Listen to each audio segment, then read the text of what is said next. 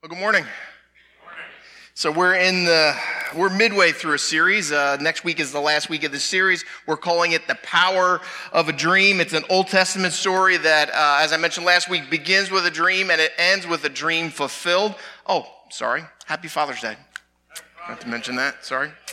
Thank you. So it's the story of Joseph in the Old Testament. It's a centuries-old story, 5,000 years old, and it still applies today. And so just kind of as a quick recap of where we've been, Joseph was sold by his brothers. There's a lot of dysfunction there that we won't get into this morning. And then he is sold in Egypt to Potiphar, who's a captain of Pharaoh, who is the king of Egypt. While he's a slave to Potiphar for several years, he's falsely accused of rape by Potiphar's wife, and he's sent to prison. Joseph will spend about a decade in prison. And while he's in prison, many years go by, and he meets the king's cupbearer and baker. Now, the cupbearer and baker are both in prison as well. They're in prison for unknown offenses. That is not part of the story. But while in prison, both of them have a dream, a different dream. And Joseph, who is familiar with dreams, right? He interprets these dreams for them. And the cupbearer's dream is a very encouraging dream. And Joseph tells him that he will return to the king's side, while the baker's dream is not so encouraging and it kind of has a not so happy ending. And the baker, Joseph tells him, is going to be killed for his offense against the king. So Joseph, though, asks the cupbearer, who will soon be back by the king's side, he says, hey, when you're there with the king, put in a good word for me and remember me. But the cupbearer forgets. And so Joseph will now spend more time in prison until Pharaoh, the king, has a dream. And while the king is trying to interpret what this dream means, the cupbearer remembers his time in prison, remembers Joseph, who was in prison, and he tells the king, I know someone who can interpret your dream.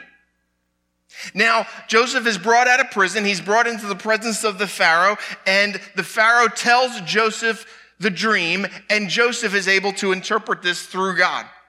The king's dream, Joseph tells the king, is a prediction of Egypt's future. That Egypt is going to have 7 years of plenty and then 7 years of famine. And so Joseph warns the Pharaoh, who's the king of Egypt, that the economy is going to boom. You're going to have 7 years of great opportunity. But then there's going to be an economic crash that's going to last just as long. And so he says this dream is God's warning that you need to prepare all of Egypt for what's to come during the 7 years of plenty. And so Pharaoh is so impressed with Joseph, so impressed with what Joseph is able to do for him, that he immediately on the spot makes Joseph the number 2 authority of Egypt. And so Joseph goes from prison to the number 2 authority in all of Egypt in a day. In a moment in time. And now under Joseph's leadership, Egypt begins to prepare for the famine that's going to take place in 7 years. And so over the next 7 years, Joseph sets up a plan where they're storing grain, storing supply, storing resources, so that when there are 7 years of famine, Egypt will be able to survive this. And Joseph is responsible for all of this. Now, we're going to pick up the story after the 7 years of plenty, and we're going to pick it up 2 years into the famine. And this is a worldwide crisis, or at least the known world at this time is in the midst of a famine. And Joseph's brothers, who are 200 miles away from Egypt, are experiencing the same famine that Egypt is experiencing. Now, Joseph is 39 years old when his brothers will arrive in Egypt. It's been 22 years, more than 2 decades, since they sold him as a slave. Half of Joseph's lifetime as a slave and a prisoner. And unknowingly, Joseph's brothers have come to Joseph now for help. And the dream is slowly becoming reality. Now, of course, the brothers don't recognize Joseph. It's been 22 years, and they believe that he is either a slave or he's dead. But the brothers are going to arrive in Egypt for food.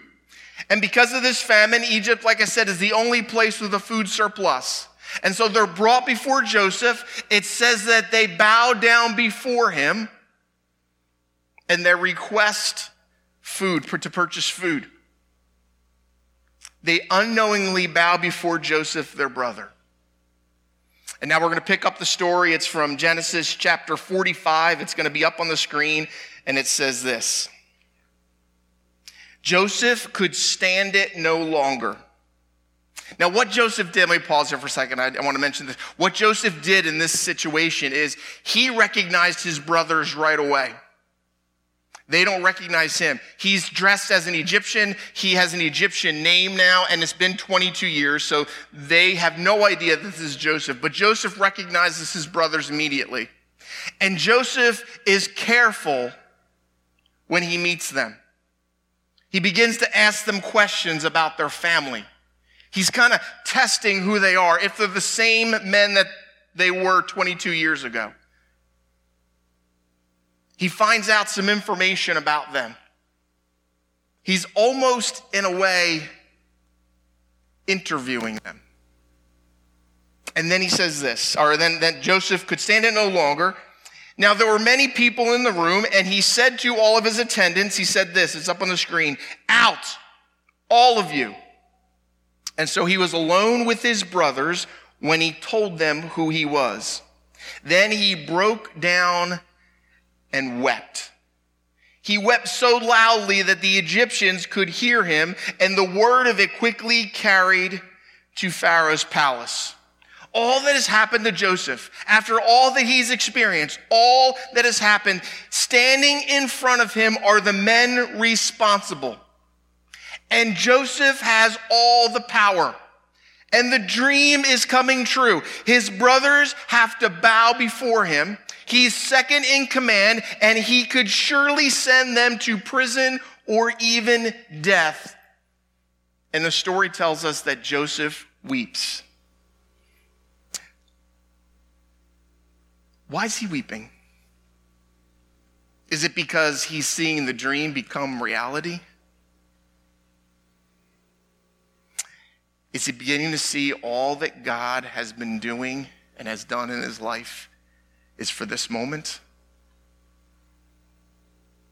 Is he weeping about all that could have been if his brothers had not done what they had done?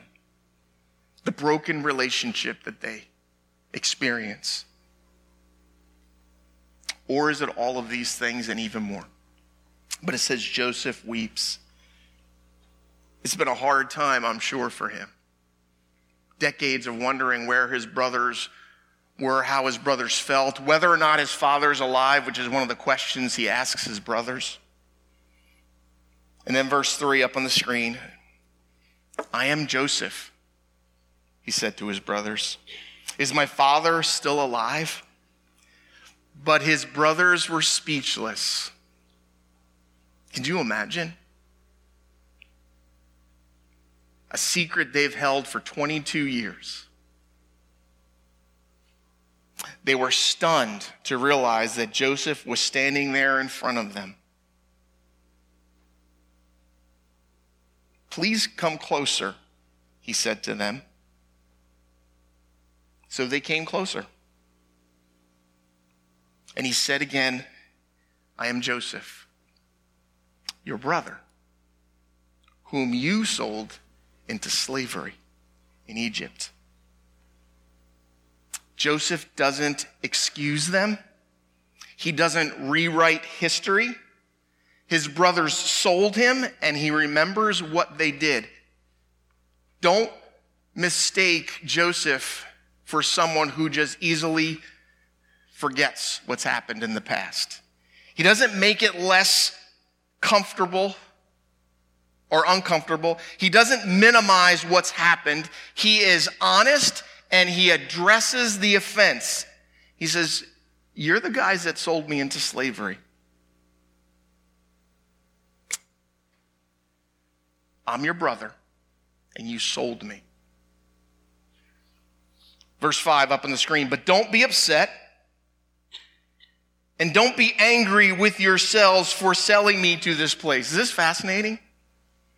It was God who sent me here ahead of you to preserve your lives.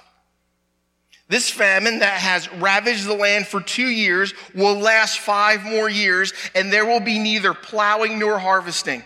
God has sent me ahead of you to keep you and your families alive and to preserve many survivors. So it was God who sent me here, not you.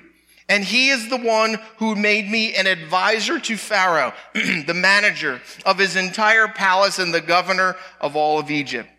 Joseph is able to see how God used his circumstances for good. He saw how his brother's evil intentions were used by God. Now, God sometimes chooses to intervene directly. There are times where we can see God is intervening directly in our lives. But in most cases, God works through the ordering of circumstances. In other words, through the natural progress of events, through the things that happen in life, life is patterned to shape history according to God's plan and God's will. And so Joseph understands that, and he says, God sent me here for a reason. See, you sent me as a slave, but God used that to make me an advisor to the king. And so as I've been reading this, in preparing for this message, I have been asking myself this question, and I challenge you to ask it of yourselves. What would you do? You have all the power at your disposal. And someone has attempted to wreck you, to ruin you, to kill you. And you are right and they are in the wrong. What would I do? Joseph's response is fascinating, overwhelming, and challenging. It's up on the screen. It's verse 15 of chapter 45. Then Joseph kissed each of his brothers and wept over them. And after that, they began talking freely with him. Joseph chooses to forgive them. It's not what we expect, right? Don't raise your hand, don't answer, but is that what you have done, what you would have done?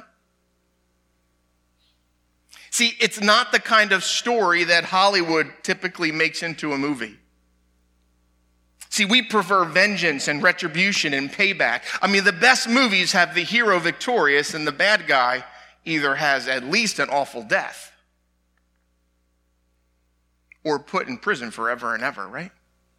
Those are the stories that we like to hear. But Joseph's story is different. Joseph has all these things happen to him.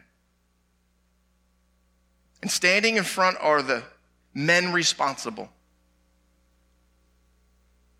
And he says, I know why you did this. But there was a bigger plan in place. And God used your evil deeds for good. And because of that perspective, Joseph's able to forgive these brothers. Now, I want to pause there just for a moment, and I want to talk about dreams. As I've been thinking about this series, as we've been working through this series, there are a few different categories of dreams that we've talked about. Pastor Jeff mentioned it in one of the previous messages. I've mentioned it as well. There's some little dreams, right? I'm calling them little dreams for right now, or personal dreams, you could call them. I mean, these are all the things of life. Like, we have dreams about graduations, and we have dreams about our first job. We have dreams about our career, and dreams about marriage and family. I'm at that point in my life where I was meeting with our financial planner, and he was asking me to dream about retirement. And I'm like, whoa, time out. I am not nearly old enough for that. Which he said, no, you're way too late. And so we have dreams, right? Dreams about our marriage and our family and our kids and our health. We have dreams. All of those dreams are all important. but I'm categorizing them as little dreams or personal dreams, right? And so everyone has those dreams. We all have dreams about our life. We all want the best for the ones that we love. And so we have dreams, personal dreams, little dreams. Also, though, in life, we experience another type of dream. We call those nightmares. There's nightmares of life. Sometimes it's things that just happen. It's no one's fault. It could be our health. It could be the economy. It could be an accident. It could be a natural disaster like we see in the news. If you watch the news, you can see these types of tragedies. Stories of nightmares. And so sometimes these things just happen. Other times, these nightmares, to be honest, are because we've made poor decisions. Poor judgment, mistakes, those things we wish we had just done differently. And we experience a nightmare. And then sometimes there are nightmares that are caused to us. Evil actions done against us. Being sold as a slave. And a decade in prison. And so for all of us, we not only have these personal dreams or these little dreams, all of us have experienced nightmares of varying degrees. Some of them are life-altering. Some of them are just for a season. Others are just less than that. But we all have these dreams and these nightmares. Then alongside of that, alongside dreams and nightmares, there's also bigger dreams or God dreams. A dream of God is this vision that God has for your life. It's bigger than you ever imagined before. And the beauty of this is when our personal little dreams somehow can intersect with our dream of God's dream, it becomes an outstanding dream. So what starts out about dreaming about a happy marriage, when God intersects that dream, it becomes a vision for the best marriage possible. It becomes a relationship guided by God's principles and God's love.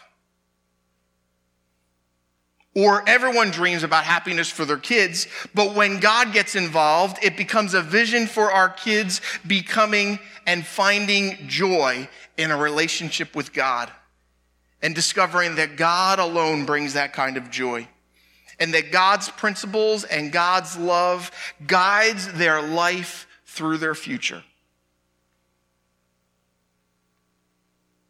And so these little dreams, these personal dreams can intersect with God's dream. And then there's other types of dreams that God can have for us. Like, for instance, for us here as a community, right now that dream has turned into a vision and it's becoming a reality in our campus in Mount Laurel. And we're discovering all that God has for us and for this community of faith. Discovering all that God wants for us.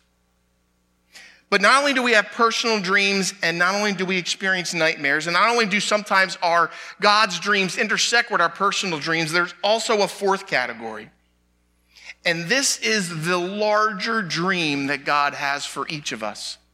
It's bigger than and it supersedes all other dreams. As a matter of fact, this dream of God has been around before any of us. It's a dream that has been for all of humanity. It's the dream that God placed in the Garden of Eden. It's the dream that God has for every human being from the beginning.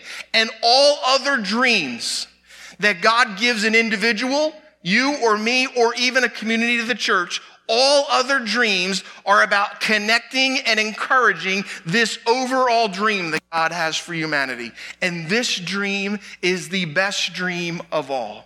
God's big dream for you and for me and for all of us, for every church that is a church of Jesus, is to love God and love people. It seems too simple. Let me explain.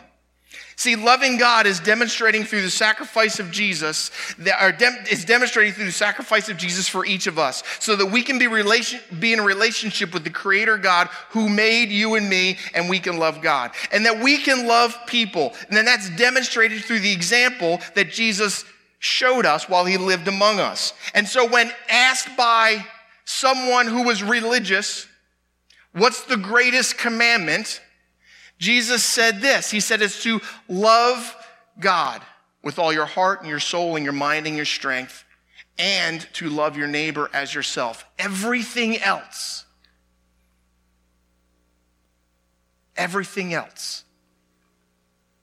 is connected to that. To love God and love people. So all of our God dreams can be summed up in these two God-sized dreams. This is God's dream, to love God and love people. Now, let me make it less simple than that. This is why the story of Joseph is so important. This is why this part of Joseph's story is so important. Because God's dream for you and me is to love God and love people. And many of us live with anger and unforgiveness. Again, don't raise your hand, but ask yourself honestly. How many of you have been angry with someone? How many of you are angry with someone right now? It's a problem we need to confront, because holding on to that damages our heart, and we live with bitterness and unforgiveness. When an injustice happens, our default reaction is that we want justice, and we should. We want what is right. If we're honest, we'll admit that we usually want the person who hurt us to pay for what they did to us.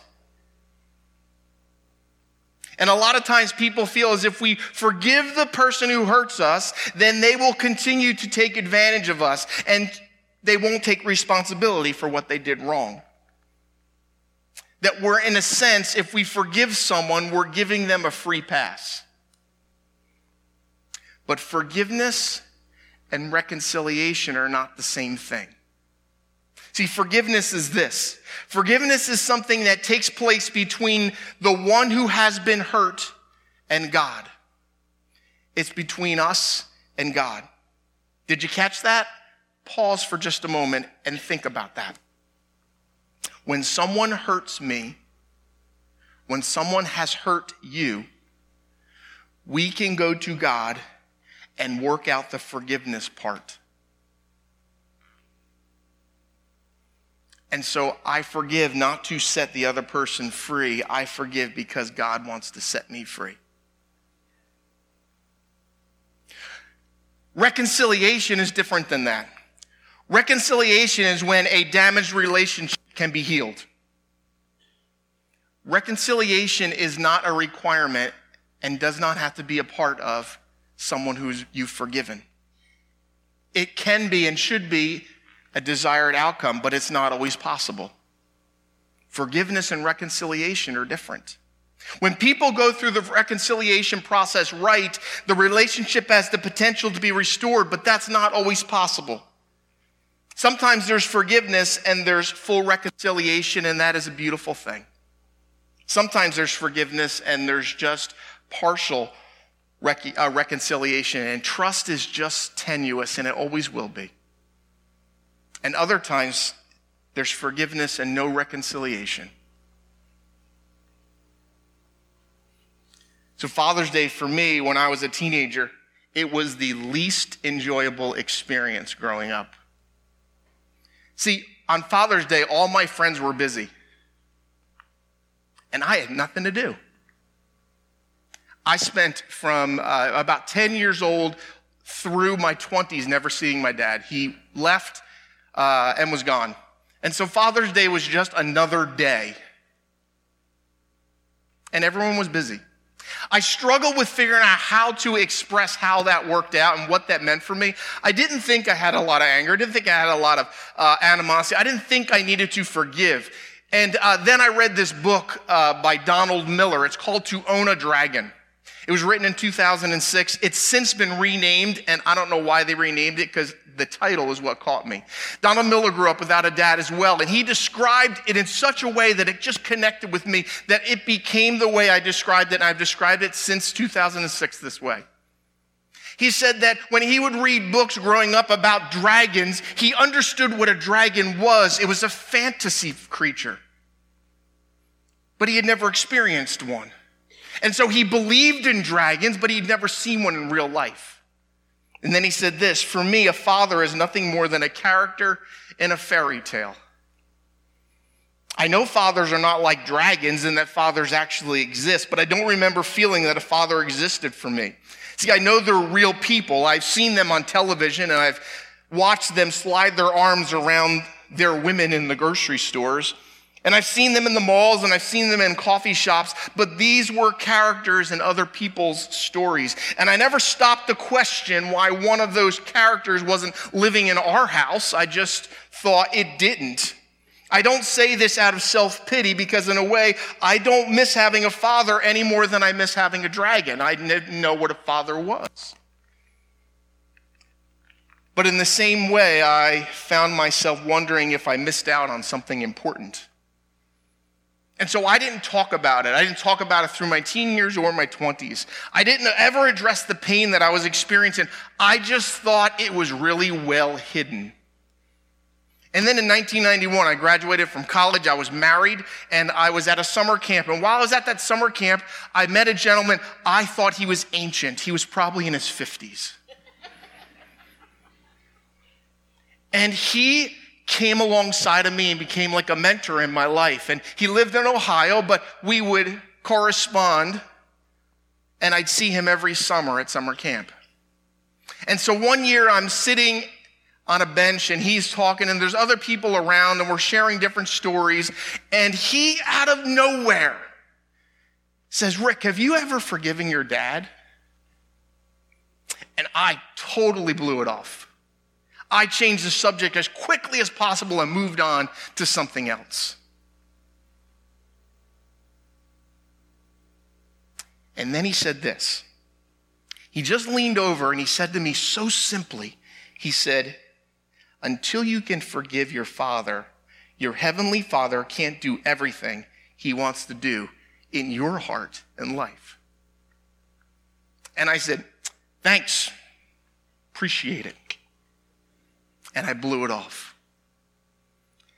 But I couldn't get it out of my head.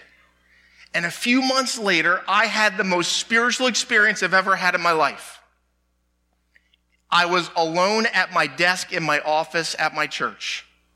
And I was writing in a spiral notebook that since I've lost. And it came over me that I should write these 4 words: "I forgive my dad." It was simple. There were no angels, there was no chorus, there were no flashing lights. I didn't even cry. It was just something I wrote. I didn't know in 1991 writing those words would have an incredible impact on my life. It changed my perspective. It changed my understanding of grace. It changed my understanding of God. It changed me. It made me a better pastor. It made me a better husband. It made me a better dad. It just made me better. And it took away all those things that were wrapped around my heart. It removed these chains that I have unknowingly had around my heart and soul. Now, it's still a process for me. Forgiveness, done. Reconciliation, and let me tell you, I'm 53 years old, and that's still difficult. I see my dad on occasion, about every decade. He wanders in. He lives around the corner. He's been to our church. He's visited me. Do I trust him? Not even close. Behaviors haven't changed. But I've forgiven him. See, forgiveness is never saying what happened was okay. Joseph said, "You sold me. You are my brothers, and you sold me." What they did, what they've done to you, has never been okay. Forgiveness does not mean what they did is okay. It means that you're giving it up to God. That you're letting God be the judge and letting God bring justice instead of clinging to it for yourself. That you're choosing to say, "God, you're going to turn this into something good. I'm going to have faith and trust in you."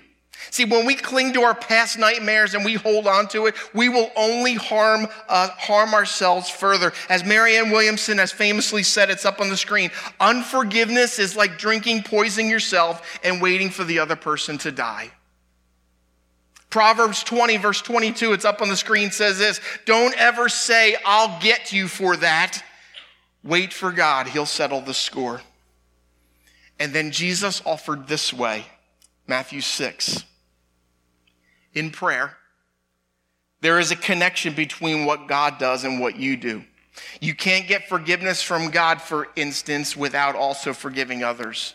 Let me explain that in a second. If you refuse to do your part, you cut yourself off from God's part. See, forgiveness is for our benefit. It's for the benefit of the person that you are forgiving.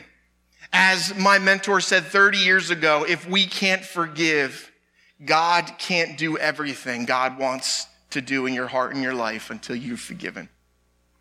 It's always about allowing us to put a burden down and simply walking away from it and being free. God's big dream for each of us is to love God and love people. Forgiveness through Jesus leads to forgiving those who have brought nightmares into our life. And in the midst of all these dreams, God has this greater dream for you and for me, for each of us to love God and love people. That God's big dream for your heart is to be free and to liberate your soul. And that freedom begins with forgiveness.